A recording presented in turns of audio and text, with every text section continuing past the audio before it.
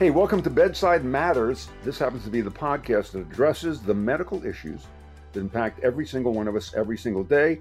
And hopefully we're going to give you answers you're looking for so you can be more informed and also healthier. I'm Peter Tilden. I'm joined by Dr. David Kipper, author of the just released book, Override, about discovering your brain type and how it can affect your life in almost every area. David just started reading it. I'm not better yet, but I think I got hope. So thank you.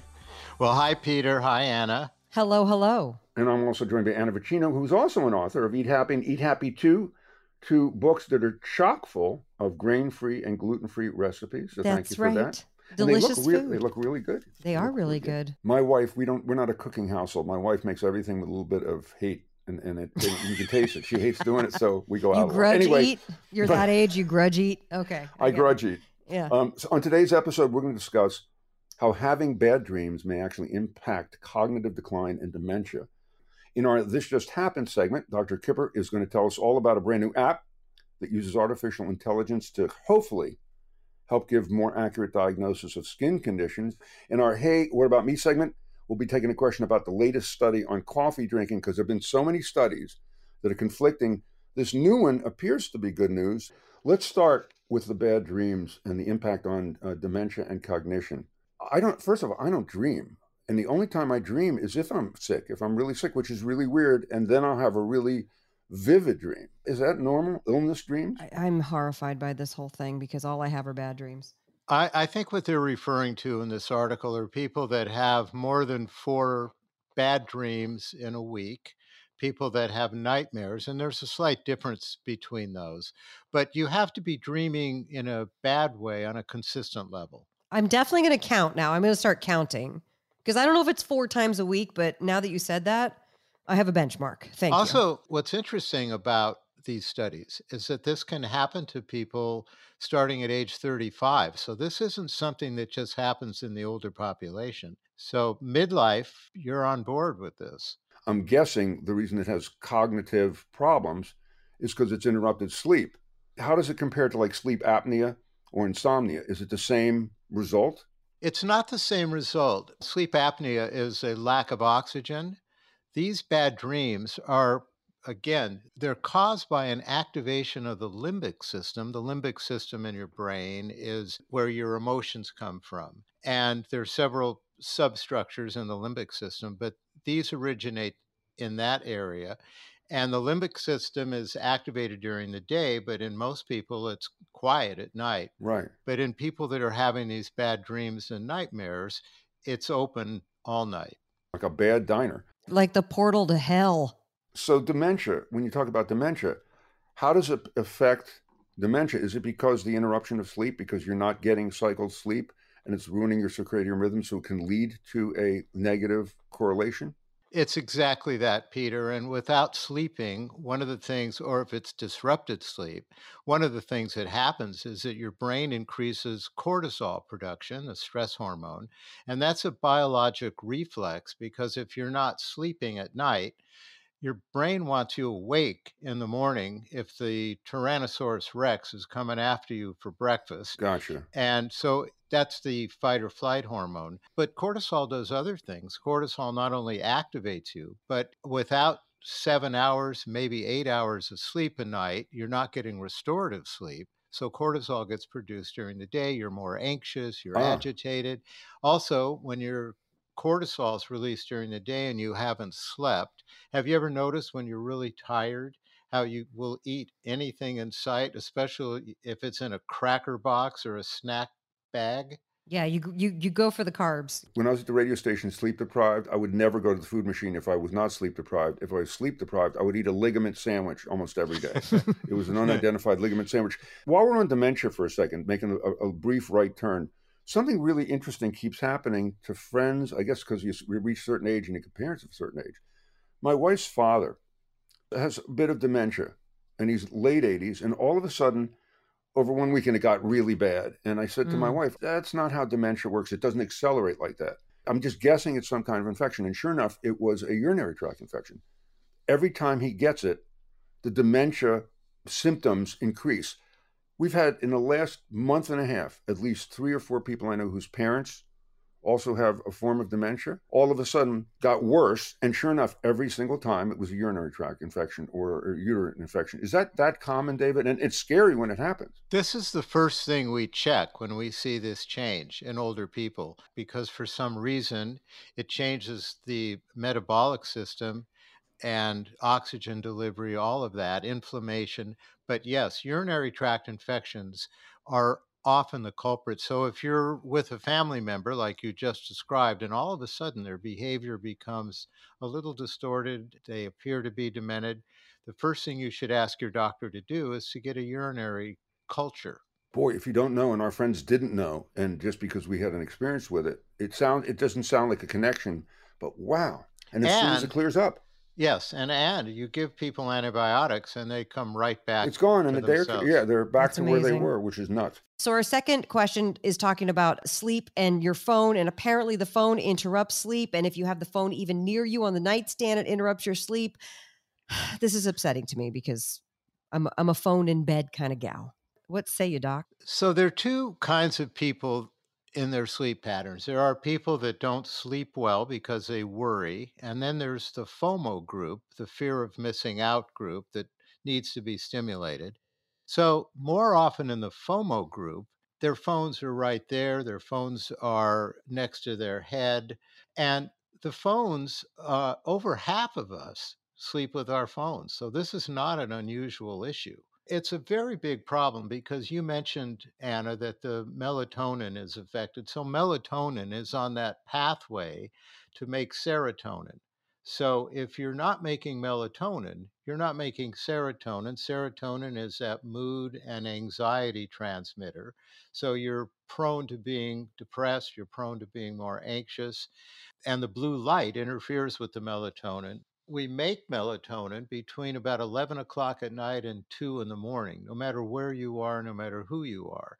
So if you're not sleeping between those hours, you're not going to make the melatonin. I think now with the anxiety and post COVID, a lot of people are getting worse sleep than ever before. And I know I am because I'm in the same house all day long with the same three people. So my patterns are different. Everything's different. And when you said 11 to 2, holy crap. So nobody's making melatonin, like staying up late, paying people overtime, extra wages, nothing? It's not happening? I'm making melatonin. So I can't say nobody. Yeah, but can you make it after? It's a law. It says you can't make it after 2. Nobody I respect is making Wow. melatonin. Oh boy, Anna, what's happening here? It's so depressing. we know where we fall on the Kipper scale right now. Anna, you brought up another point besides the melatonin. There are other health risks to having your phone. There's radiation exposure. We don't really quantitate that. There have been studies forever about how much radiation. And I don't know if you remember, about 10 years ago, there were all these studies that came out that said you'd get cancer if you held your phone to your ear. Your phone by your ear. So that's never actually been whoa, proven. Except for one thing, and I just want to bring this up. I always carry my phone in my pocket, my front pocket next to my how do you do. And there was one night when I turned the lights off, and it actually was a lightsaber. It was actually glowing for a minute. I'm just saying. I don't know if it was cause and effect, but I am worried. The radiation studies, it seems to me, that ship has sailed because everybody's got the phone. And just like when I was growing up, you used to see pictures of the CEO of a cigarette company on a treadmill smoking, going, "This is good for you."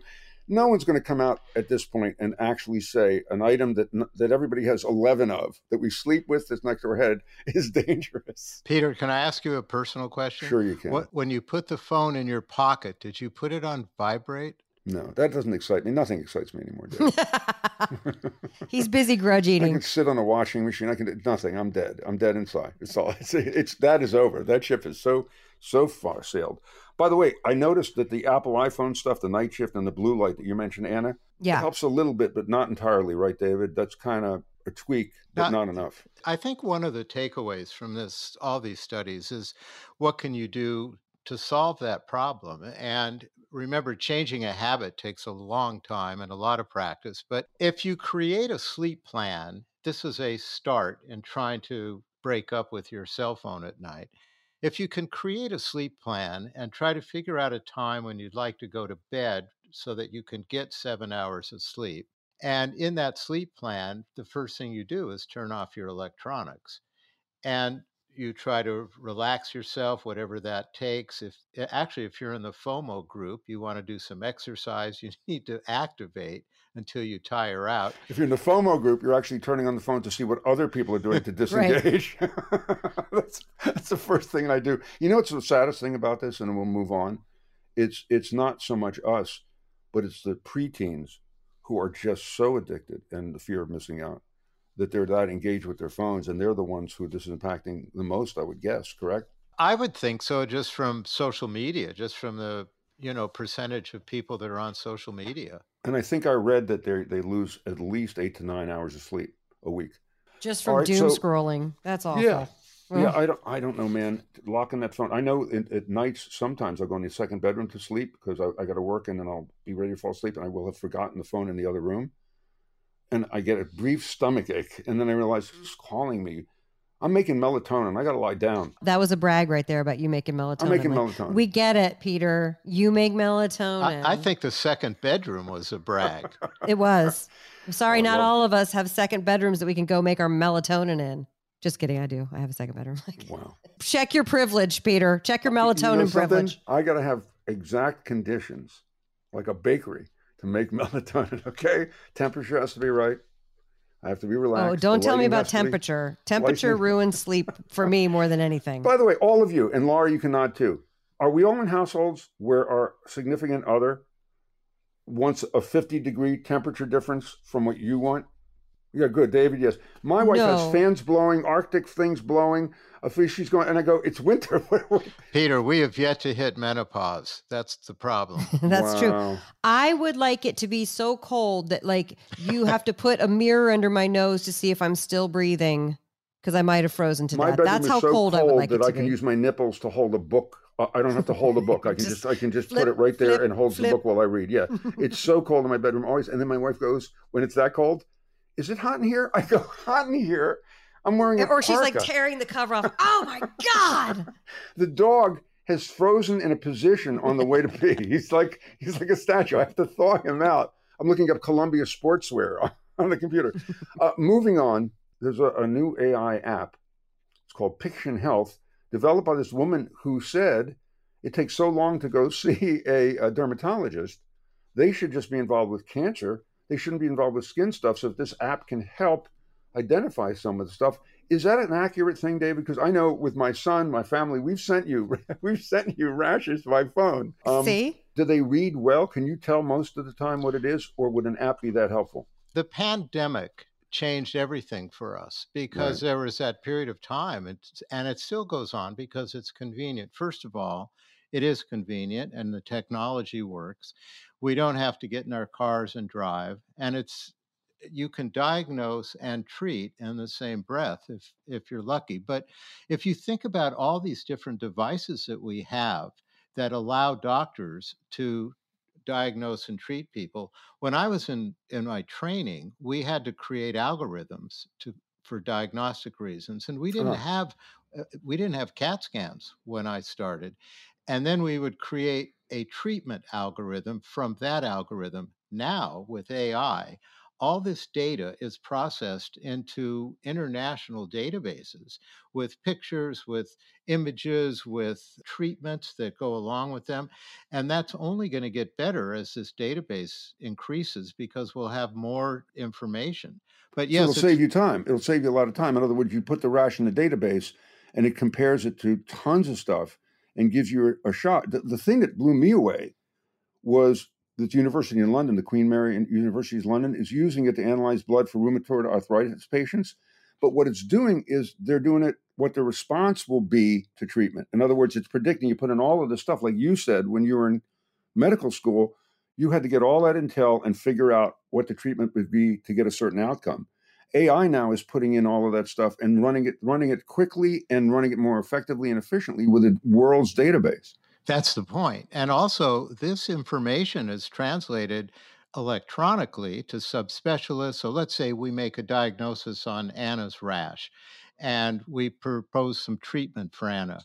I can electronically send that same picture to a dermatologist and say, did I make the right decision? And so It's incredible. If you think about these devices, we have a device that we can wear on our finger, the Aura Ring. You can monitor your sleep patterns and see how much deep sleep you're getting, how much regular sleep, when you fall asleep. For instance, someone drinks to go to sleep. This is very common in people that drink alcohol. And they will always tell you, boy, I fall asleep. I sleep really great. But when you look at their sleep patterns, they're in Awful. stage one sleep most of the night. You need to get into stage 4 and REM sleep to have restorative sleep. So they're not sleeping fine. So the Aura Ring gives us a lot of information. The Aura Ring I found fascinating, and this is a big brag for me. I got an 86 sleep score last night, which is huge for me. But I have noticed when I have alcohol, it's actually helped to stop drinking at a certain hour, like to know that from the Aura Ring, because not only that, I've noticed that the heart rate variability goes down and the resting heart rate goes up when I've had alcohol. And I'm like, well, that can't be good. We want to go for a nice, calm, resting heart rate, right? Yes, and your sleep will put you into a nice, calm, resting heart rate. But if you're not getting deep enough in your sleep, even that's affected. And the cool thing about this AI too, the chance for people in rural communities or where they couldn't get help before, if they have a phone or somebody has a phone or can take a picture of it, they can actually get access to a medical help, which they probably couldn't because they're in such a rural or a poor area or whatever. I mean, it's pretty interesting how that's going to hopefully balance out.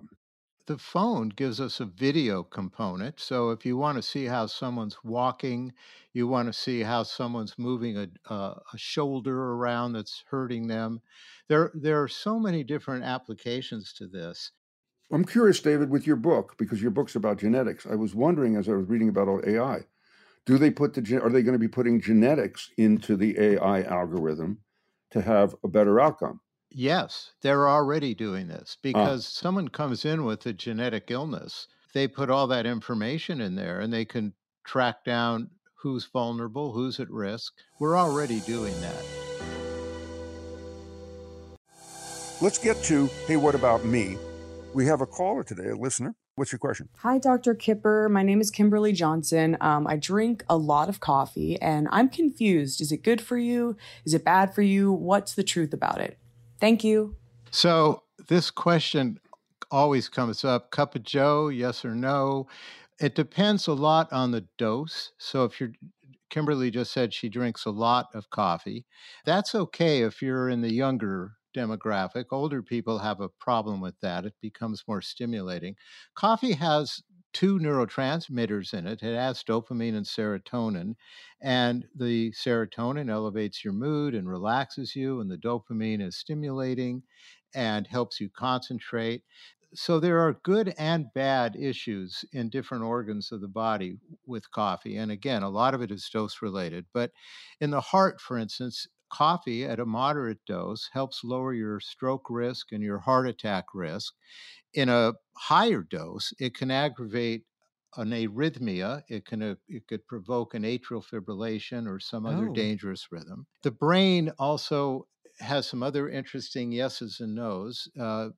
A moderate amount of coffee can create pain relief for headaches and migraines. Also causes or allows for pain relief if you combine the coffee with a nonsteroidal like Advil or Motrin. With coffee, that helps, it augments the effect of the nonsteroidal. So there's a pain benefit. The kidney, if you have a moderate intake of coffee, it protects against chronic kidney disease. I have no idea why that happens, but a negative is bladder dysfunction. If you have too much coffee, your bladder goes into spasm. You know where that takes you. In the intestines, you can speed up someone that has an irritable bowel syndrome that's of the diarrhea type. So that can make that worse, can make GERD worse. So the intestinal tract has some negatives to it. Interestingly, in pregnancy, if you are drinking a lot of coffee during pregnancy, you can have a higher incidence of birth defects and lower birth weight infants. So there's good and bad with this. yeah. They told me not to drink at all when I was pregnant, so I didn't, But and then picked right back up. we talked about dementia. Caffeine in any form, whether it's coffee or tea, there's actually more caffeine than there is in a cup of coffee. So you can get your caffeine in different ways. We think the coffee bean itself has value. What's in there are called xanthines, and those are antioxidants. So antioxidants help with inflammation. They're associated with longevity. So those are two big positives. So you think, as far as the lowering the chance of stroke and dementia, it has a chance if you're drinking in that 3 cup a day range based on the latest study. Yes. It affects brain in a positive way. Yes. The thing that's funny in looking at all of this, again, the way we drink coffee and how much is getting back to your book, genetic traits. Everything seems to be based on a genetic trait. So you can't, every conversation you have has a genetic basis, which is, we've talked about it, and that's one of the reasons you wrote the book, because you can't do dieting without taking into consideration the genetics, etc. And the same thing with your propensity to drink coffee or to want, I mean, when I dream about stuff, David, it's coffee. About 3 a.m, when I wake up, it's like, oh my God, I'm only a couple more hours away. I can have my first cup of coffee. I relate to that so much, Peter. Like, I think that too in the middle of the night, like, oh man, soon I'm going to get up and make the coffee. And it's Danish. It's the only time I feel sheer, pure delight and wonder at the world. And I got to tell you, I don't sleep late. David knows this because I did morning radio forever. I get up at 4 o'clock. At 4:05, man, I'm at the Keurig going, who's here? Daddy's home. Here's an important question. What do you put in your coffee? 17 sweet and lows and 35 cream. So it's very healthy. No, I put one sweet and low. What could possibly go wrong? I put one sweet and low and some cream in there. Because what we put in the coffee has some effect on our weight, on our predisposition to things like diabetes and all the other half a cinnamon bun I also put in there, but I won't do that anymore. I could chime in here since I have several coffee recipes that are not containing sugar. But I put in about a teaspoon of coconut oil and a half a scoop of Knox gelatin. And I whip it with about half a cup of coffee, and it whips it very into almost like a latte, because the coconut oil is very fatty, right? It's saturated fat. And then I put some salt in there. What are you doing? And here's what it is, because if I'm not having dairy, which I'm not supposed to have dairy, because apparently it's a cross reactant like gluten with the celiac. Long story. We can talk about that on another episode. What it is almost like a latte, but without any dairy. And the coconut oil is a nice way to fatten it up. I will tell you, if you put the salt in with creamer, though, it won't taste right. The salt is the hack if you're trying to go with black coffee. As soon as we're off, I'm running to the store to get coconut oil. Then I'm coming home to make melatonin. And then as soon as I get up, I'm making my coffee at 4 with the coconut oil and the thing and the stirring and the salt. So I just want to comment on the sugar-free products. Peter and I are sweet and low addicts. Yes, I don't do them. I don't touch them. I think they take, if you guys like to have sugar strewed through dirty socks, then have sweet and low. David and I have walked into a diner together and pistol whipped somebody to get their sweet and low. I'll tell you right now. That's how. I know what I'm getting you for Hanukkah. So the giant and Kwanzaa and Christmas. This show appeals to everybody. So the medical point I was trying to bring up on our you were trying to make program. A medical point? Yes, I was trying. I'm not getting very far. Why would that happen? So when we have artificial sweeteners, we think that we're not having sugar, and we're right. We're having a form of sugar. It's either fructose or sucrose, but the brain doesn't see it that way. The brain sees this as sugar. So what we think we're fooling Mother Nature, we're not. So the brain reacts in the same way. Insulin gets released. There's several things that happen when the brain sees sugar coming in. So try not to fool yourself with the artificial sweeteners. I'm going to expose a very personal story between me and Peter. We do like our sweet and low, and we often have breakfast on Saturday mornings. And one Saturday morning, we went to get our sweet and low into our beverages. Oh, I know. And we noticed that it wasn't sweet and low. It was in the same pink package. Oh, God. And we went nuts. It was, what are they doing? What's coming What was next? the name? Do you remember the name of it? Was it knockoff Sweet and Low? It was knockoff Sweet and Low, but they made it look with the font and everything else. David picks it up. We look it up and we go, wait a minute. Yeah. We called the owner, actually, to find out, was this a cost-saving issue? Was this personal? Anyhow. So not only is it not good for you, but they're fooling us. And it's addictive. And speaking of chemicals, your brain has chemicals. You can discover your brain type, why you do what you do, how to change what you do. And this, you don't need Tony Robbins, guy who's going to have you walk on coals to change your life. or do climb a wall, rock wall, or fall backwards and trust somebody's going to catch you, or bed of nails. All you have to do is get this book. You can save on the bed of nails and insurance by just reading the book. It's called Override. And David's been really passionate about it for years. And we've talked about it when it comes to diets, et cetera. Why the recidivism rate is so high, and they don't take into consideration your genetics. So the book Override will tell you all about that. It just came out. And David, congratulations. Thank Very you, cool. Peter. Very cool. Proud of you. Thank you, Anna, Dr. Kipper. Thank you, Laurie. Appreciate it. And thank you for your answers and your patience and for listening. If you want to follow us because you're sick and tired of being sick and tired, just go to bedsidematters.org. You got a medical question, you go to the same place because we're not paying for two sites. You send it to us and we'll see you next episode. Why would we pay for another site? If you have a question for Dr. Kipper, you can go to our website, bedsidematters.org, and leave a voicemail or submit a question. The information on Bedside Matters and the resources available for download are not intended as and should not be understood or construed as medical or health advice. The information on Bedside Matters is not a substitute for medical or health advice from a professional who is aware of the facts and circumstances of your individual situation. Thank you for listening. If you enjoyed the show, please share it with your friends. We'll see you next time.